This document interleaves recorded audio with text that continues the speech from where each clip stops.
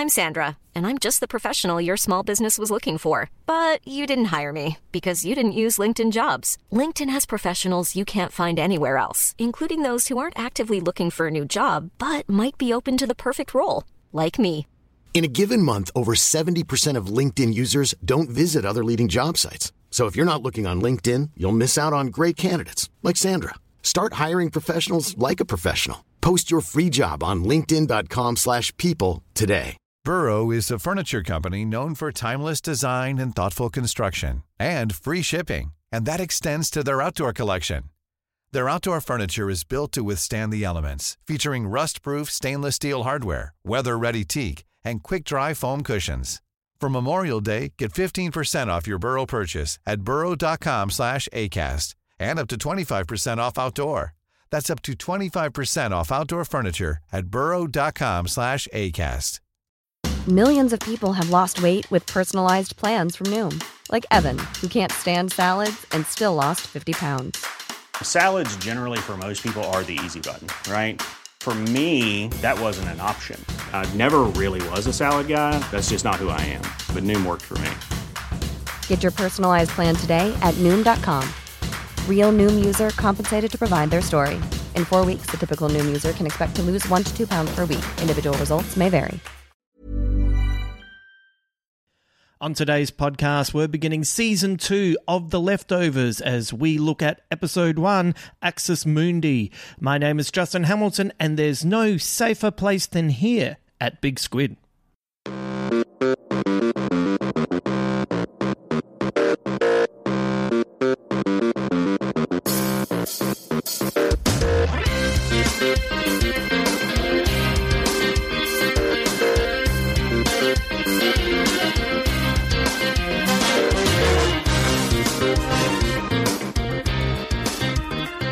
Hello and welcome to the Big Squid podcast. I know we were meant to go straight into The Leftovers, and that was actually the initial plan. I know that there was a podcast where I kind of flagged the idea that maybe I'd have a little bit of a break, but I was just keen to get into it. And then I rewatched the opening episode of Season 2, and I'll be completely honest with you, I underestimated and had completely forgotten how dense this opening is. There's just so much going on and there's so much new stuff. And I remembered everything that happened in this episode. There was not one scene that I didn't remember, but I kind of remembered it spread out over the 10 episodes. And when one thing after another happened in this one, I was like, holy shit, like this is full on. Like, as an example, the goat being killed by Jerry was something that I thought just kind of popped up in like the 3rd or 4th episode, but having it plumb in the middle of this opening ep was just mind-blowing. So I had to kind of slow down for a second, and it's not a bad thing. It just kind of allowed me to catch my breath, and it's been a full-on few months. That is not a complaint in any way, especially coming off the back of 2020. But it is one of those things where the year started slowly, and then out of nowhere, there have been 3 different TV jobs. One I've already done, one I'm working on at the moment, and there's another one that's coming up soon. There's been live work. There's been a little bit of flying interstate. There's a couple of other projects that I'll tell you about soon. One in particular that I think you'll be really into. I think you'll be really excited by this new project. But that's in the future for now. I just wanted to apologize to you if you were keen to get right into it.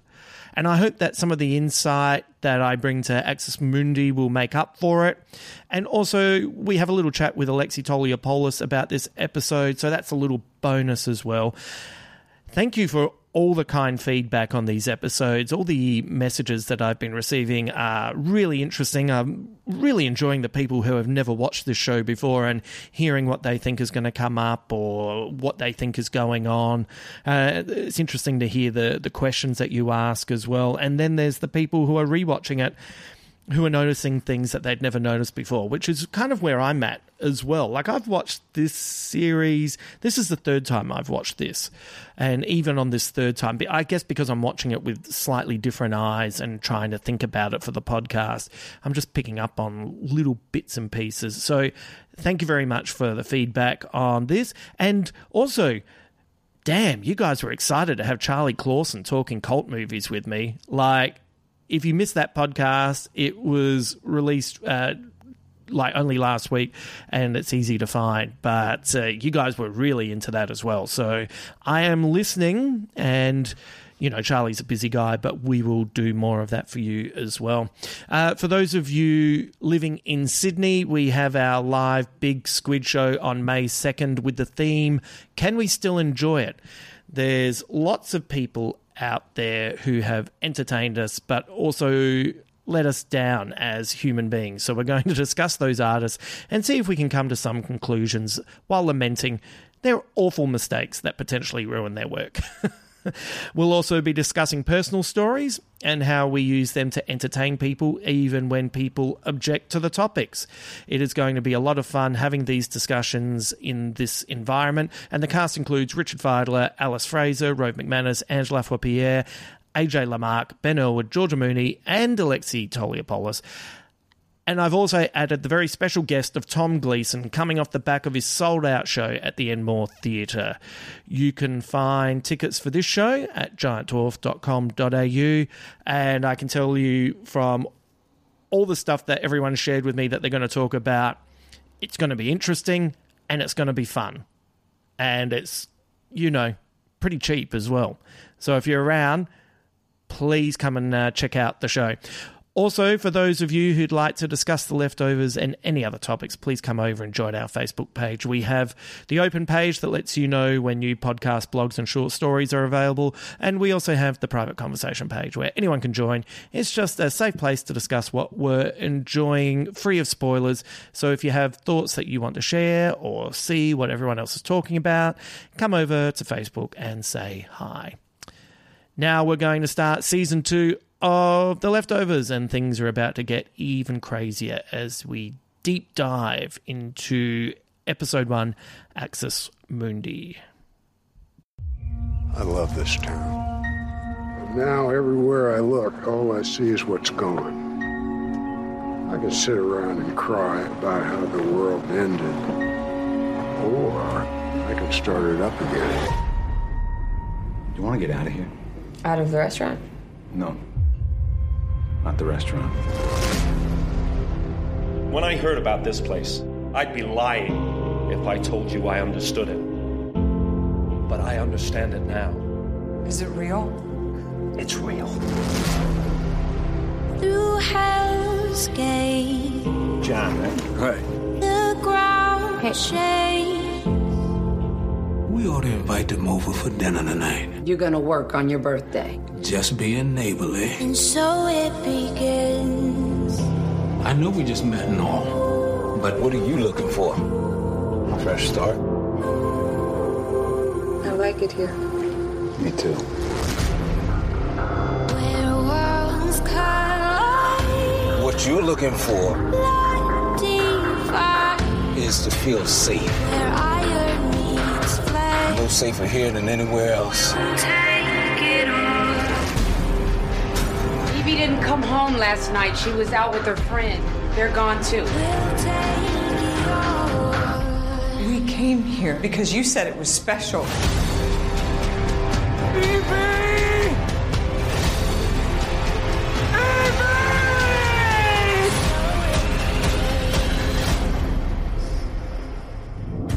There are no miracles in Miracle.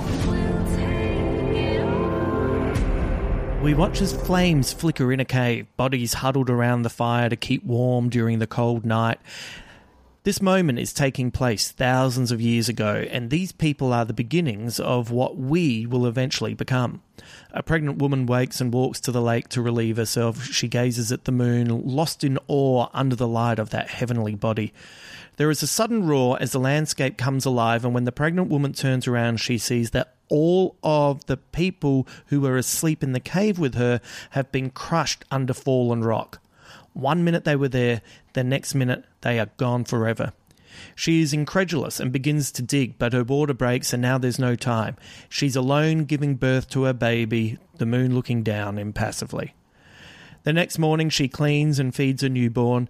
The next night she stares at the cave, wondering if any of her tribe will return. The following day she notices there's smoke in the distance and eventually she decides she has to move on. She watches a hawk soar overhead and she clasps at her necklace as she watches it glide through the air. What significance does the hawk hold for her? She wanders with her baby and finds the hawk's nest full of eggs. Maybe this is what the hawk represented, a place to find food to help sustain her and her baby. Or maybe it meant something else. Maybe this is the beginning of religious belief.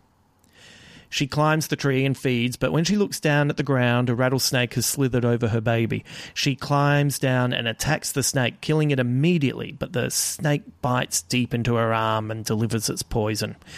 She crosses the watering hole, but the poison is coursing through her veins and she slowly falls to the ground, her baby held tight to her heaving chest. Above, the eagle continues to soar as the new mother dies. Another cave woman comes along and finds the baby. She picks it up, looks at the dead mother, and takes the baby with her as her own. We look at the dead mother, and the camera pans to one side, and it is now centuries in the future at the same place, and 3 teenage women play in the cold watering hole. They're loud and playful as they watch a man collecting water further away from them. There's a sign that says, "Don't collect the water," but the man appears to be doing so for scientific reasons, and one of the girls, Evie, collects water for her unknown reasons. The laughing girls jump in their car and drive to Evie's house in silence, their lack of talking and fun in contrast to what we just witnessed. Evie arrives home and gives her brother Michael the water while her mum Erica prepares breakfast. They wake their dad, John, from a deep sleep in a playful manner. This family is the Murphys, and we will soon become entwined in their world. During breakfast, we hear a noise like a grasshopper or something. John jumps up, determined to find it, and his family roll their eyes. This is quite clearly an obsession for him. Michael leaves home and rides his push bike through the town garden, a place that is also known as Miracle because it somehow didn't have one person disappear on the day of the departure. He rides down the road past a massive crack in the road and arrives in the city centre, a hive of activity. He sets up his stalls where he places water from the lake in little test tubes. In the middle of the city centre is a tower with a man living up the top. He looks like he's been there for a long time. Michael takes him food that he accesses through a rope and a bucket, and he passes on a letter that he wants Michael to post to a David Burton in Sydney, Australia. A bus pulls up and the people who arrive are Catholics, Jews, physically disabled, blind. It is a mix of people who have faith and people who are searching for faith. Why are they here in Jarden? Everyone is coming to the town of miracles, looking for answers, curious to know why this place was spared. John visits an old school friend, Isaac, a man who claims he can glimpse the future by reading your palm print. Stuck on the walls all around him are the handprints of people who have visited him before. John asks Isaac to read his palm, but Isaac doesn't like what he reads and at first refuses to tell him what he saw. He's nervous. He knows John isn't there because he's a believer. John tells Isaac he's just there doing his job as a fireman, explaining what he needs to do to his house to make certain it lives up to fire regulations. But Isaac knows there is something else going on. He asks Isaac to confess that what he is doing is bullshit, but Isaac tells him what he does is real. "Something bad is going to happen to you," says Isaac. "John, be careful." John smiles, an unfriendly smile. Evie and her friends attend choir practice and exchange knowing looks as they sing about Jarden being a place of miracles. Later, she pitches softballs to her dad. "Knock, knock," she says. John at first doesn't understand what she's talking about. He eventually asks, "Who's there?" "Broken pencil." "Broken pencil who?" "Doesn't matter," says Evie. "It's pointless." They both laugh. Later that night, John goes to the fire station with his crew. They dress and speak in a code only they understand. They head to Isaac's place and they tell him to get out, but when he refuses, they throw him through the window and set fire to his home. They then put out the blaze that they began. Isaac goes to hospital to have his cuts and abrasions looked after. Erica is his nurse. She is cool to his plight. "You tell your husband I meant what I said. There's no avoiding it," says Isaac. Early the next morning, Erica wakes up, slips her hearing aids in and goes for a run. She finds herself in the forest where she approaches a tree that has a handheld trowel in front of it. She uses it to dig up a shoebox. She opens it and inside is a bird, alive. It looks at Erica and flies away, leaving her alone. The Murphys attend church and watch as Michael reads to the congregation. John takes notice of the words, but before he can think about it, the minister tells everyone he's going away for hip surgery and that there will be a new person looking after the church in his absence. It is Matt Jamison, and he's there with his wife, who sits silently in a chair to one side. John introduces himself to Matt. He's curious what story he was about to tell when the minister cut him off. Matt just says he was talking about how happy he is to be in town, but John doesn't believe this story. The Murphy family goes to a diner for some food, and John questions Michael on why he read out that particular passage. Michael explains he didn't pick that passage, it was the one he was given to read. Before they can discuss this anymore, a man walks in with a sheet of plastic and a goat. He lays the plastic down, puts the goat on it, and he cuts the goat's throat, and then drags out the dead carcass on the plastic. The people who live in Jarden don't react. It looks like this has happened many times before. Later that night, John watches the news where the actor Mark Lynn-Baker, one of the cast of Perfect Strangers who had all departed, has actually turned up in Mexico.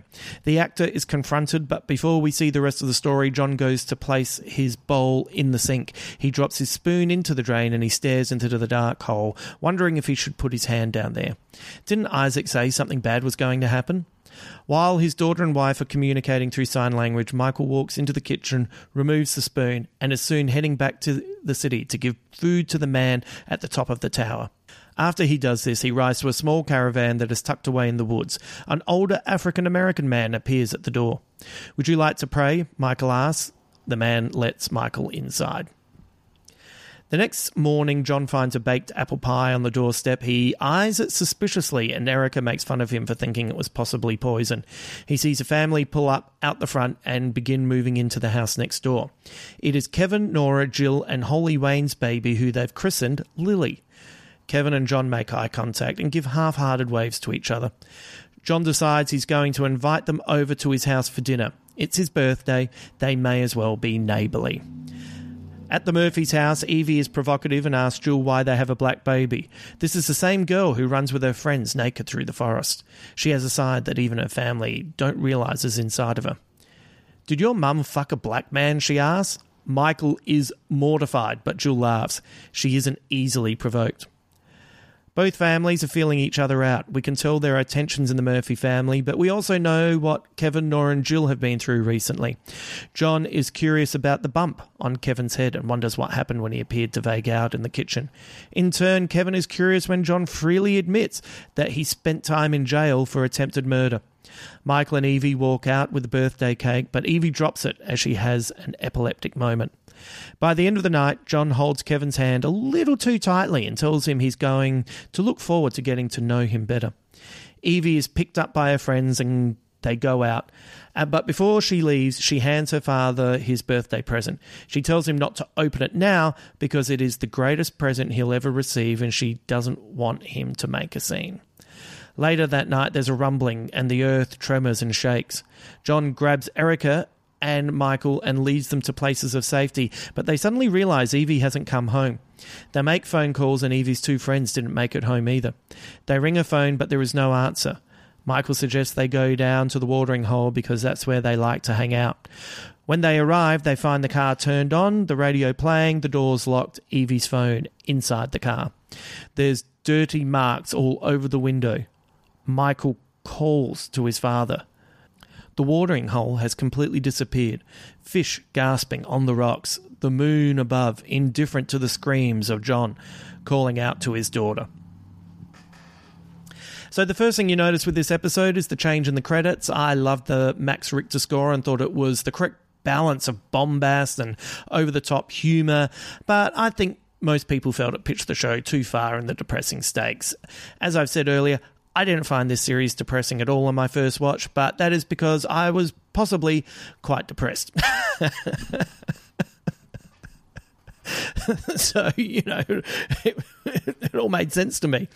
On the subsequent rewatch, I can see where it is tricky for some people, but I come from the camp that not all entertainment is designed to make you feel happy, happy, joy, joy. Sometimes it's supposed to engage you with other emotions, and this series, while bringing moments of catharsis, does engage in the somber side of life at times. This new opening sums up not only the mix of humour and tragedy alongside the mundane and the cosmic reality of the show, but it also shows us how people may have experienced the sudden departure. The skydiver is a particularly disorientating image. But the song also explains what the creators have long talked about. There's no point worrying about where anyone went. We're here with the survivors. This is their story. Let's focus on them. The title of this episode, Axis Mundi, is a Latin term in astronomy that refers to the axis of the Earth between the celestial poles, and in 20th century speak, it refers to any mythological concept that represents the connection between heaven and earth or the higher and lower realms. As Reza Aslan, the religious scholar who was brought on this season to be a consultant on all manners of faith, he had to say this about the Axis Mundi: it is an ancient thought that goes back thousands of years. The idea is there are parts of this planet that serve as a cosmic pole around which the entire universe circles. As an example, the pyramids of Giza, the temple in Jerusalem, the Kaaba in Mecca. It's not that people put something there to make it sacred, it is that the land itself was already sacred for some mysterious reason, and that's why you put something there. The new town we find ourselves in is an Axis Mundi, and the prologue shows us this. This is a place full of history, known and unknown. Life and death has played out around this watering hole before written records. This woman's life is a tragedy nobody will remember, but it is still a tragedy. She experiences her version of the departure, where she is with her people and then in one moment they are gone forever. She stays close to the cave for way too long because she can't comprehend how to move on at first. We can also reflect on the baby being taken from the dead woman to be looked after by a new woman as a parallel between Nora now looking after Lily in the present. What happened before will happen again and again and again. Jarden is a sacred site, but possibly not for the reasons most people believe. It's a big swing to start the new season here so far in the past, and it doesn't stop here either. We're introduced to a whole new family who in many ways mirror the Garvey family. Instead of a policeman, we have a fireman. Instead of a psychiatrist, we have a doctor. We have 2 teenage daughters redefining themselves in this world. We have 2 young men, one who doubles down on his faith, another searching for it. The Murphy family are familiar to us. Within a couple of scenes, we can easily understand the dynamic. John has a level of aggression to him that is not dissimilar to Kevin, but John's feels more focused and I reckon a little bit angrier as well. He isn't a believer and he will burn down anyone who claims that they are. We've already seen that a family didn't have to experience anyone departing to fall apart, and now we have a whole town to view through that same lens. While Mapleton felt haunted and Jarden feels much more relaxed, there's an air of certainty, an air of routine that must be adhered to. The difference between Kevin's anger and John's is that Kevin turns a lot of his violence toward himself, while John isn't afraid to take it out on those he sees as being guilty of telling lies. Yet they both harbour similar doubts. It only takes a suggestion of something bad about to happen, and John is filled with a lot of doubt, incapable of even slipping his hand down into a hole to find something as commonplace as a spoon. For a man who has rejected any concept of the supernatural or faith, it doesn't take much to have him incepted with doubt. If you then go straight to his son, who is not only a devout Christian but also a practicing one, he takes food to the man up the tower. He doesn't lie about the local water he's selling to visitors to the town, who would, gladly buy it if they believed it would cure what ails them. He reads at the local church. He's mortified by his sister's language to strangers. He hasn't lost his faith, but what he's struggling to understand is how everything that occurred can now be applied to his belief system. Erica having a hearing disability is fascinating. By having hearing difficulties when she's not using her hearing aids, that must mean she lives a rich and insular life.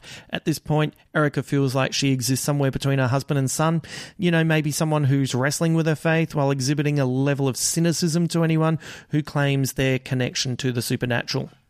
And then there's Evie, who is in many ways unknowable. She oscillates between typical teenage girl actions and approaches to things, and then there's this side of her that is a complete mystery.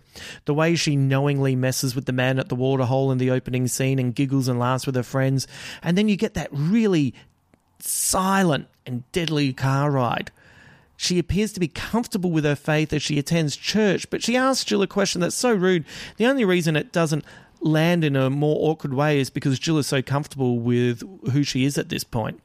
Also, watching the three girls running through the woods naked lets us imagine how ancient people used to live their lives in this place, or if you really want to follow the thought through, the innocence of the Garden of Eden, which is appropriate for Evie, whose name is a diminutive of Eve and in Hebrew means life. The symbology leaves a lot for us to ponder, especially in that scene. And don't forget that epilepsy has been seen as mystical in previous centuries as a way of seeing visions and having a direct link to God. What does it mean for Evie? Who knows at this point? I have thoughts, but once again, I probably won't share them at this point because, as I told you, I remembered everything from this episode, but I thought they were spread out a little bit more. And so now I'm starting to question just exactly where I'm at with this series, just where everything fits in together. But I'm guessing at some point we will have a reason to have more of a discussion about this. To finish the episode with the watering hole disappearing, and I hope you appreciated that even with all the signs around saying that it is an offence to take the water, it appears nobody, not even a natural or supernatural event, gives much heed to this law. But with the water disappearing and now the girls, we are left with many questions about where the Murphys story will take them. At the very least, what we have here are a family that has seen what happened to the rest of the world with the departed, and each person has doubled down on their beliefs. It makes sense. You find solace that way when you can anchor yourself to a belief system. It isn't just the main characters who are following this course of action. Jerry, the man who sacrificed the goat to bored onlookers, represents the idea that many residents believed they were saved because there was something special about them. In an interview, Reza Aslan explained that on the day of the departure, Jerry suddenly appeared in the city without explanation and sacrificed a goat. And at first, people were horrified. Then the departure happened, and so now he has free reign because the residents are too afraid to do anything about it. Poor goats. Geez, what a bum rap for those guys, right? This also speaks to the strange man living up the top of the tower. Aslan also explains that this is a very old tradition, the recluses who stay up in high towers. There is evidence of these people that you can find in paintings from the 13th and 14th centuries. In Eastern tradition, they're ascetics renouncing the world with followers or residents, feeding and clothing them, and their place as a testimony to the illusion of reality. In Western traditions, it's seen as a monastic separation from society. Jerry is one of the people who descended upon Jarden before it was turned into a federal territory. Whatever we know about Jerry, and it isn't much, but he does need to contact someone in Australia, and that's mysterious in itself. Big shout out for Australia. Let's not forget the characters we already know and love. We have a few mysteries to look out for, including what was Matt about to say when he was stopped at the church? Oh, didn't feel good though, right? Why are Kevin, Nora and Jill there? What's going on with Lily? What is that bump on Kevin's head? When Kevin just vagued out at the Murphy house and John had to call him back, you know he wasn't lost in thought, but what was actually going on? That probably doesn't feel like it'll be very good. These questions will be answered along with many others in the next episode, so you won't have long to wait. This is a series that, while the mystery is unknowable and unanswerable, the fact is that everything else is paid off as it goes along. But also, just while I think about it, what's going on with Mark Lynn Baker from Perfect Strangers turning up in Mexico pretending he'd departed along with the rest of the cast? This always just seemed like one of the funniest jokes to me from season 1, but by having him appear in this episode, it not only adds to the joke, but it continues to add a little bit of definition to the world building.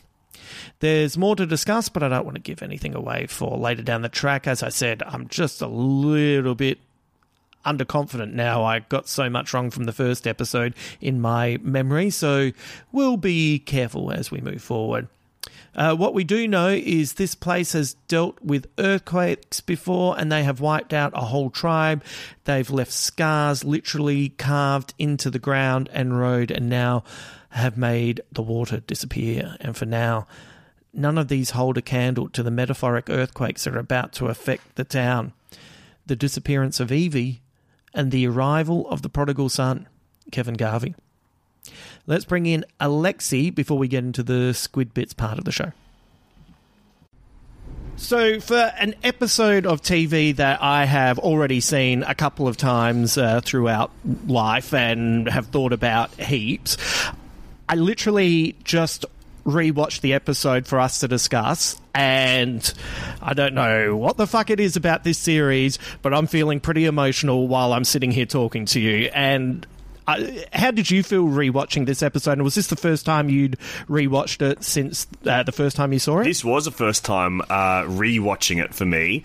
And I would say my main feeling after rewatching the first episode of the second series of Leftovers is surprise. I, in my mind, remembered like the prehistoric woman sequence being a full episode. Like, I thought that was, like, almost an entire episode, but then I couldn't believe it was only 9 minutes long. I thought it was going to be the entire episode, and then we meet everyone in, like, towards the end of it, but I was surprised by it, but then also so surprised that we are with the new Miracle family, the Murphy family, for almost the entirety of the episode, with them leading it. Oh, it's a crazy episode, because the thing to take into context with all of this is that the first season didn't rate that well. It was critically adored. Yep. Its reviews are phenomenal. Didn't get any Emmy nominations at any point. Was not a big ratings winner. At this point, when I was first watching it, I still didn't know anyone else who was engaged with this TV series outside of my mum, and I was the one who introduced her to that. And it is an audacious beginning, because not only do you get that 9 minutes of the cave woman story, but it's then, I looked at the timer, you're like 48 minutes into the episode when Kevin and Nora turn up, and you're like, I remember the first time I watched it, I was thinking, are they not in this series? Yeah. I'd seen their names in the credits, but I thought, is this a fake out? Like, what's, the opening music is different to the last season. So are the credits what's happening themselves. here? Like, it's so different. Yes. And it feels to me like Lindelof does this. One of the best openings to a TV series of all time for me was the opening of season 2 of Lost, where the previous season you had finished wondering what Jack and Locke were looking down into that into that hole, and then you were like, the second season starts off and it's just like some guy listening to some vinyl, working out, kind of injecting himself with some stuff, and next minute there's an explosion, and then he's quickly getting dressed and setting up a gun, and then you follow the camera panning all the way up, and you realise that's what John Locke and Jack are looking down into. And this goes even one step further, because it's such an abstract idea. And what did you make of the meaning behind the cave woman and why we would start there? I remember my first watch of this and just being so swept up in like this prehistoric story, because I love stories set in prehistoric times. I made a short film that was like a fantasy film set in prehistoric times because I find them like so fascinating. I love movies like Quest for Fire. I think it's just something that is so rich and like very rarely explored. And I remember thinking, like, I was all in on this show at this point, and I was, like, binging them. Like, I'm going through the seasons, like, day by day, basically. And I just remember thinking, like, wow, this is so audacious. My thought was they were, like, going to connect it all together. Like, I thought we're going to meet God or something like this at this point. And I thought that, like, you know, it's kind of like a allegorical story to what's happened in the present day in this world, where she is like a survivor where everyone else has been wiped out in her tribe. It's just her and her child, not unlike the like rapturous event that we have at the center of the Leftovers. So she has to like live by herself without her tribe and make her own way in the world, much like the survivors in the present day. But I also thought, like, the way that story wraps up with her passing away due to having to save her child from, like, a rattlesnake, and then the child being an orphan and then picked up and then taken on by a new tribe of prehistoric people. I was, like, in my head thinking that this is going to be the origins of storytelling. Like, this is going to be proper a hero's journey, and it's going to tie into, like, those Jungian ideas of, like, myth making and storytelling and how they evolve. And I was like, that's going to tie into Kevin Garvey. Kevin Garvey is going to be, like, in this line of first survivors or something like that. And then I was like, no, it doesn't really address that. It's just kind of like an allegorical story that is geographically located in the same place. But I was, like, going crazy, going like, okay, this is Jungian. I'm reading into the symbolism of this. This is going to be freaking Joseph Campbell type stuff. And it was like, no, none of that stuff. Well, I think that's what I love the most about this series, is that it gives you room to project all these thoughts and allows you to play in that area. But also, are you incorrect with that completely? Like, it is kind of what they're hinting at, and it is interesting, the idea of, the survivor and the person who's left alone, without getting ahead of ourselves, because there's people who are listening to this podcast who are watching The Leftovers for the first time. But in a way, you think about how this series ends in series 3 and the story that's told at the end, and you go, well, is there a place where the opposite happened, where there was only the woman with the baby inside the cave, and it is one of the great kind of pans in TV for me, where you are in this world. You can tell that she has a level of awe to her. It might not be what we see in, organized religion, but she's looking at the moon and seeing, an idea of what her beliefs are. You see her clutching. She's got the feather in her hair with the eagle flying over. So she has her belief systems as well, and her sense of awe. And it's a tragic story. Like, for a show that had been, criticised by some people saying, oh, it's a bit depressing in that first season, and then next minute there's a fucking rattlesnake around a baby. You're like, Jesus shit. But when it pans over, and then suddenly you realise we've jumped how many thousands of years, and now we're in present day, and the 3 girls just playing in the water and laughing and being kind of knowing. It's kind of like their version of the jump cut in 2001, isn't it? Except it's just a little bit slower and just kind of gradually eases you into the modern times. But I have to ask you, what is it? You said that you love the prehistoric kind of storytelling and that kind of stuff. So why is it specifically something that appeals to you? Is it because it's is it just hard to get your head around because it's how did we come from there to here, or what is it that is so attractive to you? I think it's all of that stuff, and I think it's such like a rich storytelling world and like experience, because there's limitations of language. Do you want to play into like language limitations, and it's like exploration of like who we are, like how we relate to myth, how we relate to storytelling itself, how we relate to religion, how we relate to each other. Like, it's so primordial, and I think it's like I really get excited about like the origins of man and like the origins of society. And I think the way to do it is like before society existed, before there was even a concept of what mankind was. And I think that I don't know. And I also just love aesthetically, like, big creatures. You've got like, megalodons and stuff like that, mammoths, saber-toothed tigers, all that stuff freaking rocks. I love it. But then also just like, costuming, like, there's so much interesting in costuming. So I've always had a fascination with those, and like, the origins, like those Caves of Forgotten Dreams, the Werner Herzog documentary about the French caves where it has like the early cave paintings and stuff. That's all like the origins of of art and cinema because they have like those caves have like movement to them when you put like a naked flame in there. They feel like the first films, if in a way as well. So I just I'm obsessed with it. Like I think it's great, and there's only like a half dozen movies that are like even attempt to like talk about that stuff. Is it because that there is, if you don't get it right, you're going to get it really wrong? Like, do you know what I mean? Like, it's not something that you can get most of it right and then have a few things that are like, but then you move on. Like, this is one of those things where if you get this wrong, it's going to be a lot of actors looking like idiots. Yeah, that's part of it. That is a big part of it as well. And that's the part that I like, and I'm like, yeah, I would love to do more comedy in that kind of thing because that's what you can play with. Yeah, you want to see the Dennis Quaid, Ringo Starr movie? Yeah, have you ever seen that? I've probably seen every single movie that fits this bill because there's so few of them, and I'm desperate for them. I don't want to brag, but I saw that at the cinema. Wow. I reckon they will never play a retro screening of it for me to ever see on film. I've only seen it on a crappy YouTube version.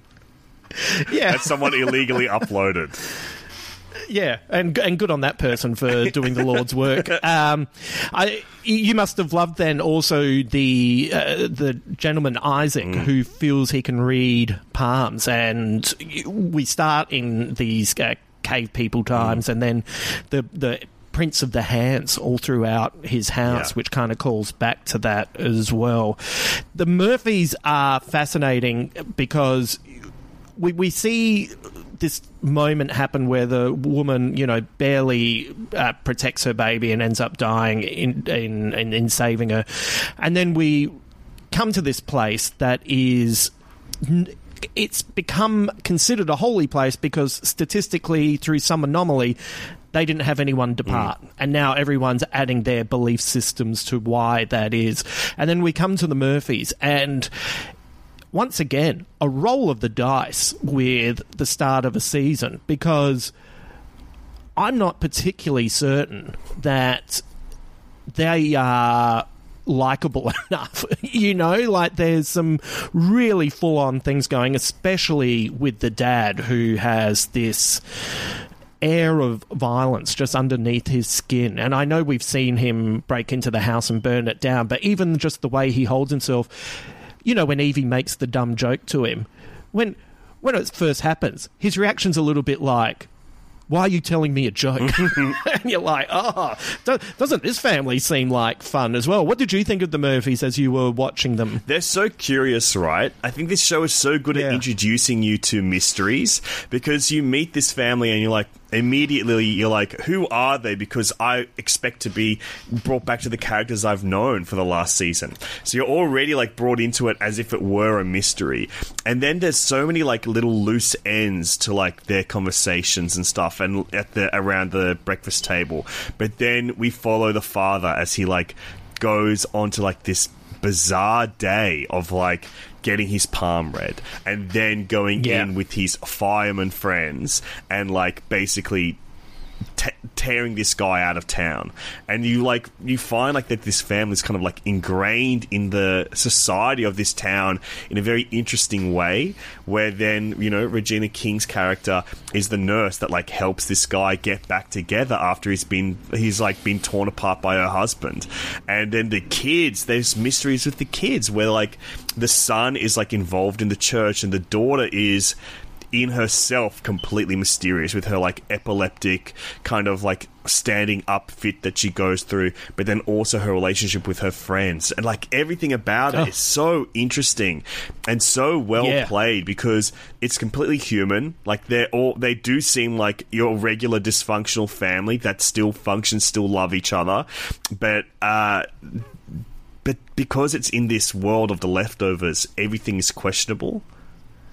Yes, that's it. I think Lindelof says early on, if 2% of the population disappeared, then there must be 2% of this world that has something supernatural going on, which is just enough for you to sit there and go, okay, what is happening here? The previous episode where the Guilty Remnant, finishing off season 1, put up all of those mannequins dressed as the people who departed, is a scene from a horror movie. And we get it again in this, which is a striking scene, which I remember the first time I saw it, I thought, what's going on here? And it is after the girls have been dipping in the pool and they get into the car and they've gone from laughing and talking, and then we just watched them in silence for about, 40 seconds? Just driving in silence, not looking at each other, not talking, and it's suddenly like, hang on, I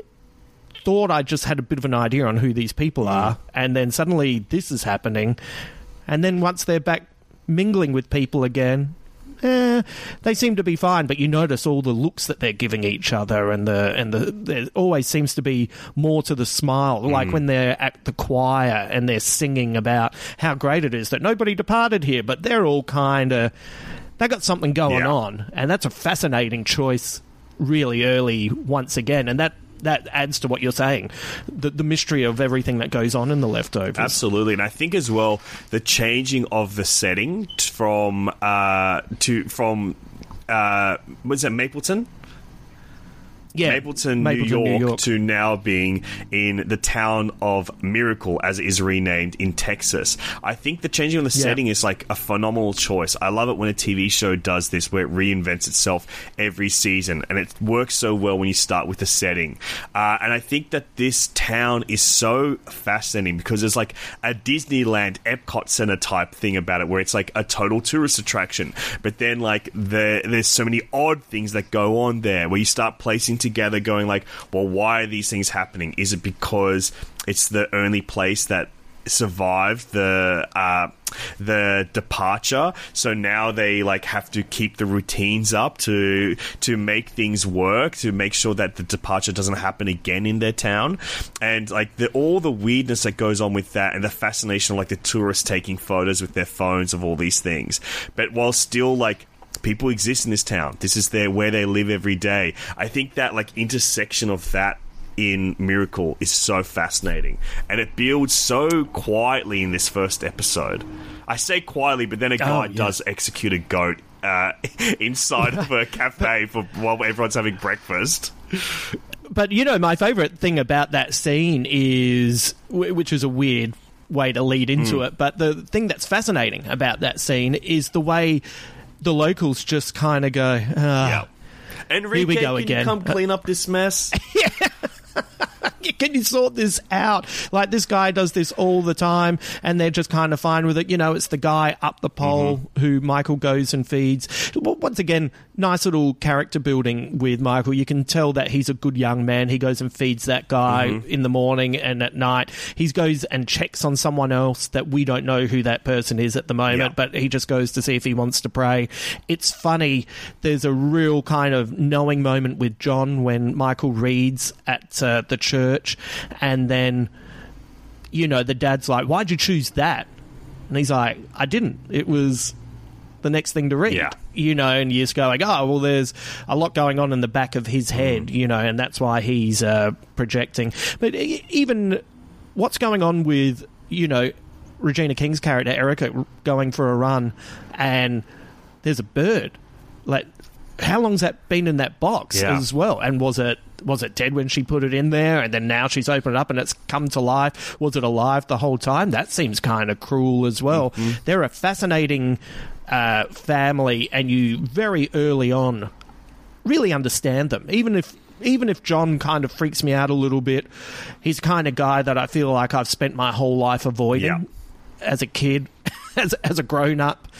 And, you know, Erica's interesting because you kind of like her a bit more, but she's, you know, kind of on her husband's side. Like, she's a little bit dismissive of Isaac, even though he does freak her out when he reveals, hey, I told him something bad's going to happen and he can't avoid it.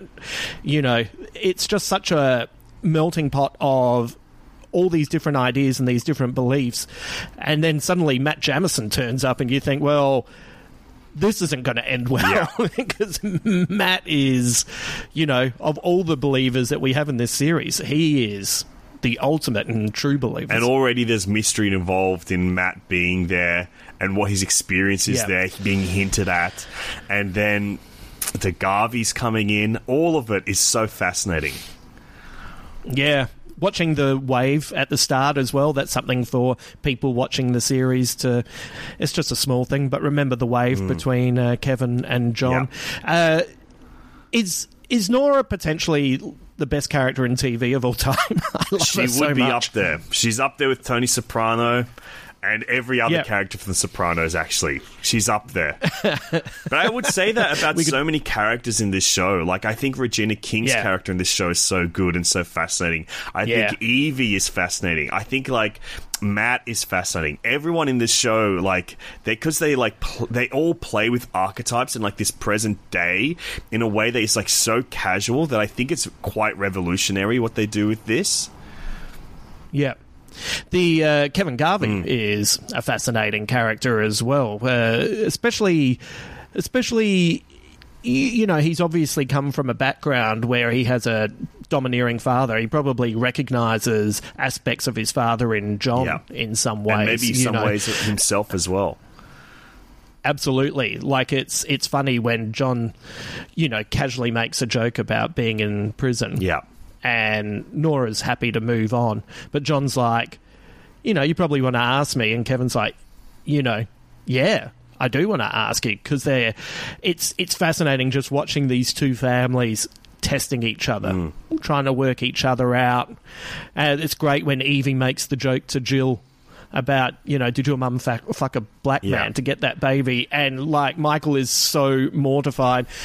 But Jill has been through a lot, and she just laughs because she doesn't give a shit. It's just a funny line. And also, like, how is she going to explain it? Like, she's not my mum. It's not our baby. It's not their baby. It's my brother's baby. That it's not actually his. And, like, you know, crazy how you could even do it. You know what? I'll just laugh. Yeah. It'll just be easier. Exactly. This will be a much better way to move forward. There's so much to kind of unpack with this, but you know, is there anything in particular that really stood out to you that, especially with this rewatch, was there anything that kind of came up that you'd forgotten apart from the fact that the opening sequence was only 9 minutes and not the whole episode? Well, apart from that, I would say I also completely forgot about the Bird Box. I'm almost curious to keep watching because I have no memory of, like, what that is. And now I'm like, oh, that's a mystery that's hooked me in. That's a mystery. Yeah. It's funny, I'd forgotten the Bird Box as well. And I would also say that I completely forgot that the John Murphy character is the father of that family, right? I forgot that he goes around, like, expelling people. I forgot about that. Yeah. And I think that, you know, that fire brigade sequence it's kind of pretty scary. Like, it's really moving. Yeah. It's really scary. It's like puts you on edge the whole time of, like, who this character is. What is he doing? Why is he doing this? So that's something that I was completely surprised by as well. Yeah. Mimi Leder is one of the all-time great directors, isn't she? She just constantly makes great episodes of television. And before I let you go, what were you more excited by? Seeing that there was a letter being sent to Sydney, or the fact that the actor from Perfect Strangers turned up in Mexico? It's got to be that Perfect Strangers thing, because like I told you last time, that when you told me about the Perfect Strangers joke, I was like, okay, I'm going to check this show out. And then seeing it be paid, like, begin to be paid off in, like, a way that is quite meaningful. Man, that rocks. I love that when a joke can turn into something quite meaningful. That's good storytelling, and Lindelof does it like no one else. Mate, something that is just there to make you laugh suddenly gets a little bit of resonance, and then everyone will be wrapped in season 3. Absolutely. Absolutely. Oh, man. Well, what I also love, before leaving you on this, what I also love is that this is a big swing for an episode of TV, and it's not even the biggest swing of this series. I know, right? So... pretty cool. You know, it's a great show. It's a great show. Yeah, I love it. And as I said, even rewatching it, I always get to the end and feel weirdly emotional, like I've really had a lot of feelings and thoughts and ideas kind of brought to the surface. But I also find it to be completely inspiring because it makes you go, you know what, you can create stuff that is moving and funny and silly and dramatic and at times horrific. It can all be done, and it all happens in this goddamn series. Alexi, thank you very much for jumping on. We'll have to have you back. You know, you pick the episodes that you want to discuss with me. You know what's coming up. Yeah, I don't know. It's been a long time since I've watched it now, so it's hard to remember. Yeah. Well, I'll throw some episodes your way, and I'll give you plenty of heads up. What can people catch you doing at the moment, apart from your regular podcast? Well, I'm doing the Big Film Buffet for Netflix Australia and New Zealand. It's me and Jen Fricker giving you what to watch recommendations for your weekend of like movies that are just coming out on Netflix. And that's 2 episodes a week. So we do one where we give you the recommendations, and then on a Tuesday we will talk about things that we are obsessed with in popular culture. So it's a really fun podcast, and I love doing it. Yeah, that sounds fantastic. All right. Thank you, Alexi. My pleasure, dude.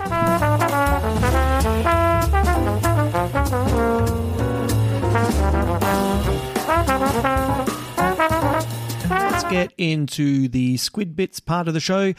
Peter Berg's name goes up as an image of an American football player appears representing someone who departed. Berg helped create and develop the TV series Friday Night Lights, and this makes me wonder if Matt Saracen departed in the world of The Leftovers. Matt Saracen. Maybe we should do Friday Night Lights. If you've never watched Friday Night Lights and you have father issues, watch it. It's so good. It's so good. It'll just be me crying at the end of every episode. Anyway, Reza Aslan, as I told you, is brought on as a consultant. Lindelof has said that Peter Weir movies, Picnic at Hanging Rock and Last Wave, were big influences on The Leftovers. The letter that the Tower Man writes for the guy in Sydney is addressed to David Burton. David Burton is the name of Richard Chamberlain's character in The Last Wave. The story Erica tells about the water overflowing in the bathtub, including the detail about the water trickling down the stairs, is almost certainly a tribute to a similar scene that occurs early in The Last Wave. The disappearance of the girls and the aftermath in Picnic at Hanging Rock are inspirations for this season as well. Banners in the church quotes scripture that references water, which seems appropriate. The Garveys move to a national park, which calls back to the National Geographic magazine, which has a cover story about the 100-year anniversary of Yellowstone, the world's first national park. The books stacked on John while he sleeps are books about Nelson Mandela, Lenin, Richard Nixon, Stalin, and Cesar Chavez, and the new American Revolution. So, gee whiz, isn't he a barrel of laughs? The news report about Mark Linn-Baker being spotted in the village in Chihuahua shows a clip from the Perfect Strangers episode Hello Baby, which is the episode Kevin Sr. is watching in Kevin Jr.'s dream in that last episode of Season 1. Evie has a poster for Immaculate Machine and The Goblins in her room, and Jill had posters for both of these, although Jill had The Evaporators, which is The Goblins under a different name. Check out The Goblins doing shitting on the dock of the bay on YouTube for a real treat. The idea of Jardin and Miracle was originally planned for Season 1. Tom and Christine were going to stop in a town that hadn't experienced a departure, but as their story progressed and other storylines took precedent, this was initially dropped. Lindelof and Perrotta hadn't discussed any ideas about Season 2 after the experience Damon had on Lost. When they signed for a new season, they realised that Nora's letter at the end of Season 1 was still applicable, and that despite finding a baby, they should leave town. They then returned to this idea of the town that hadn't lost anybody to set up this new season. The opening cave woman sequence was inspired by ideas from Reza Aslan, who talked about the earliest religions were people in caves looking up at birds in the sky. So that's interesting. At the tourist stands in Miracle, Michael's stand is number 121. This is also the number of the question that Nora had a 100% response to in the episode Guest.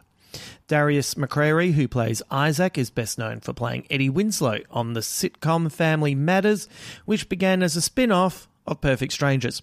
Mark Lynn Baker auditioned for a role in the first season but was rejected because it had already been decided he'd departed. What a bummer. That's funny though, right? You can hear the commercial for The Loved Ones in this episode. The Loved Ones, of course, were the mannequins that were made to look like those who departed. The DSD seal on the Garveys' new house says Manu Dei, or Manu Dei, which is Latin for Hand of God.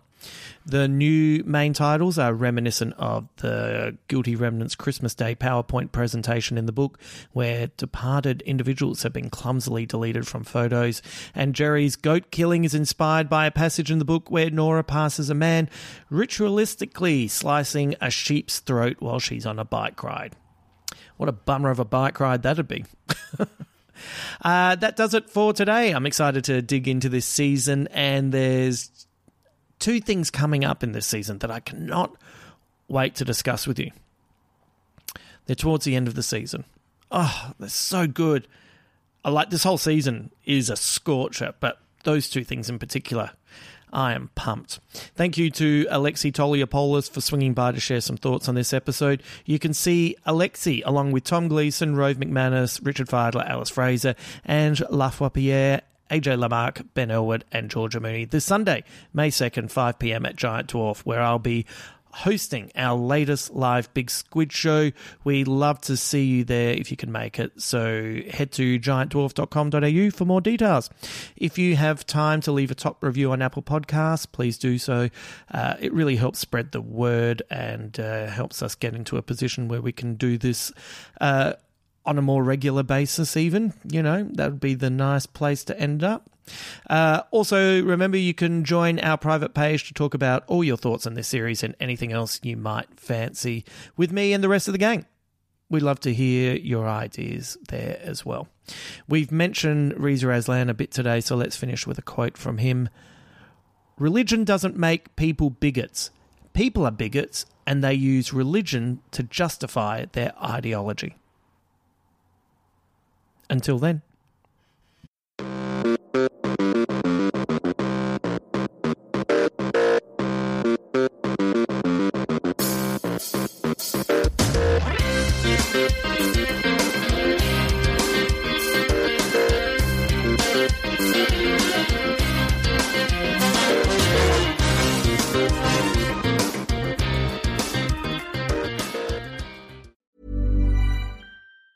Planning for your next trip? Elevate your travel style with Quince. Quince has all the jet-setting essentials you'll want for your next getaway, like European linen, premium luggage options, buttery soft Italian leather bags, and so much more. And is all priced at 50 to 80% less than similar brands. Plus, Quince only works with factories that use safe and ethical manufacturing practices. Pack your bags with high-quality essentials you'll be wearing for vacations to come with Quince. Go to quince.com/pack for free shipping and 365-day returns.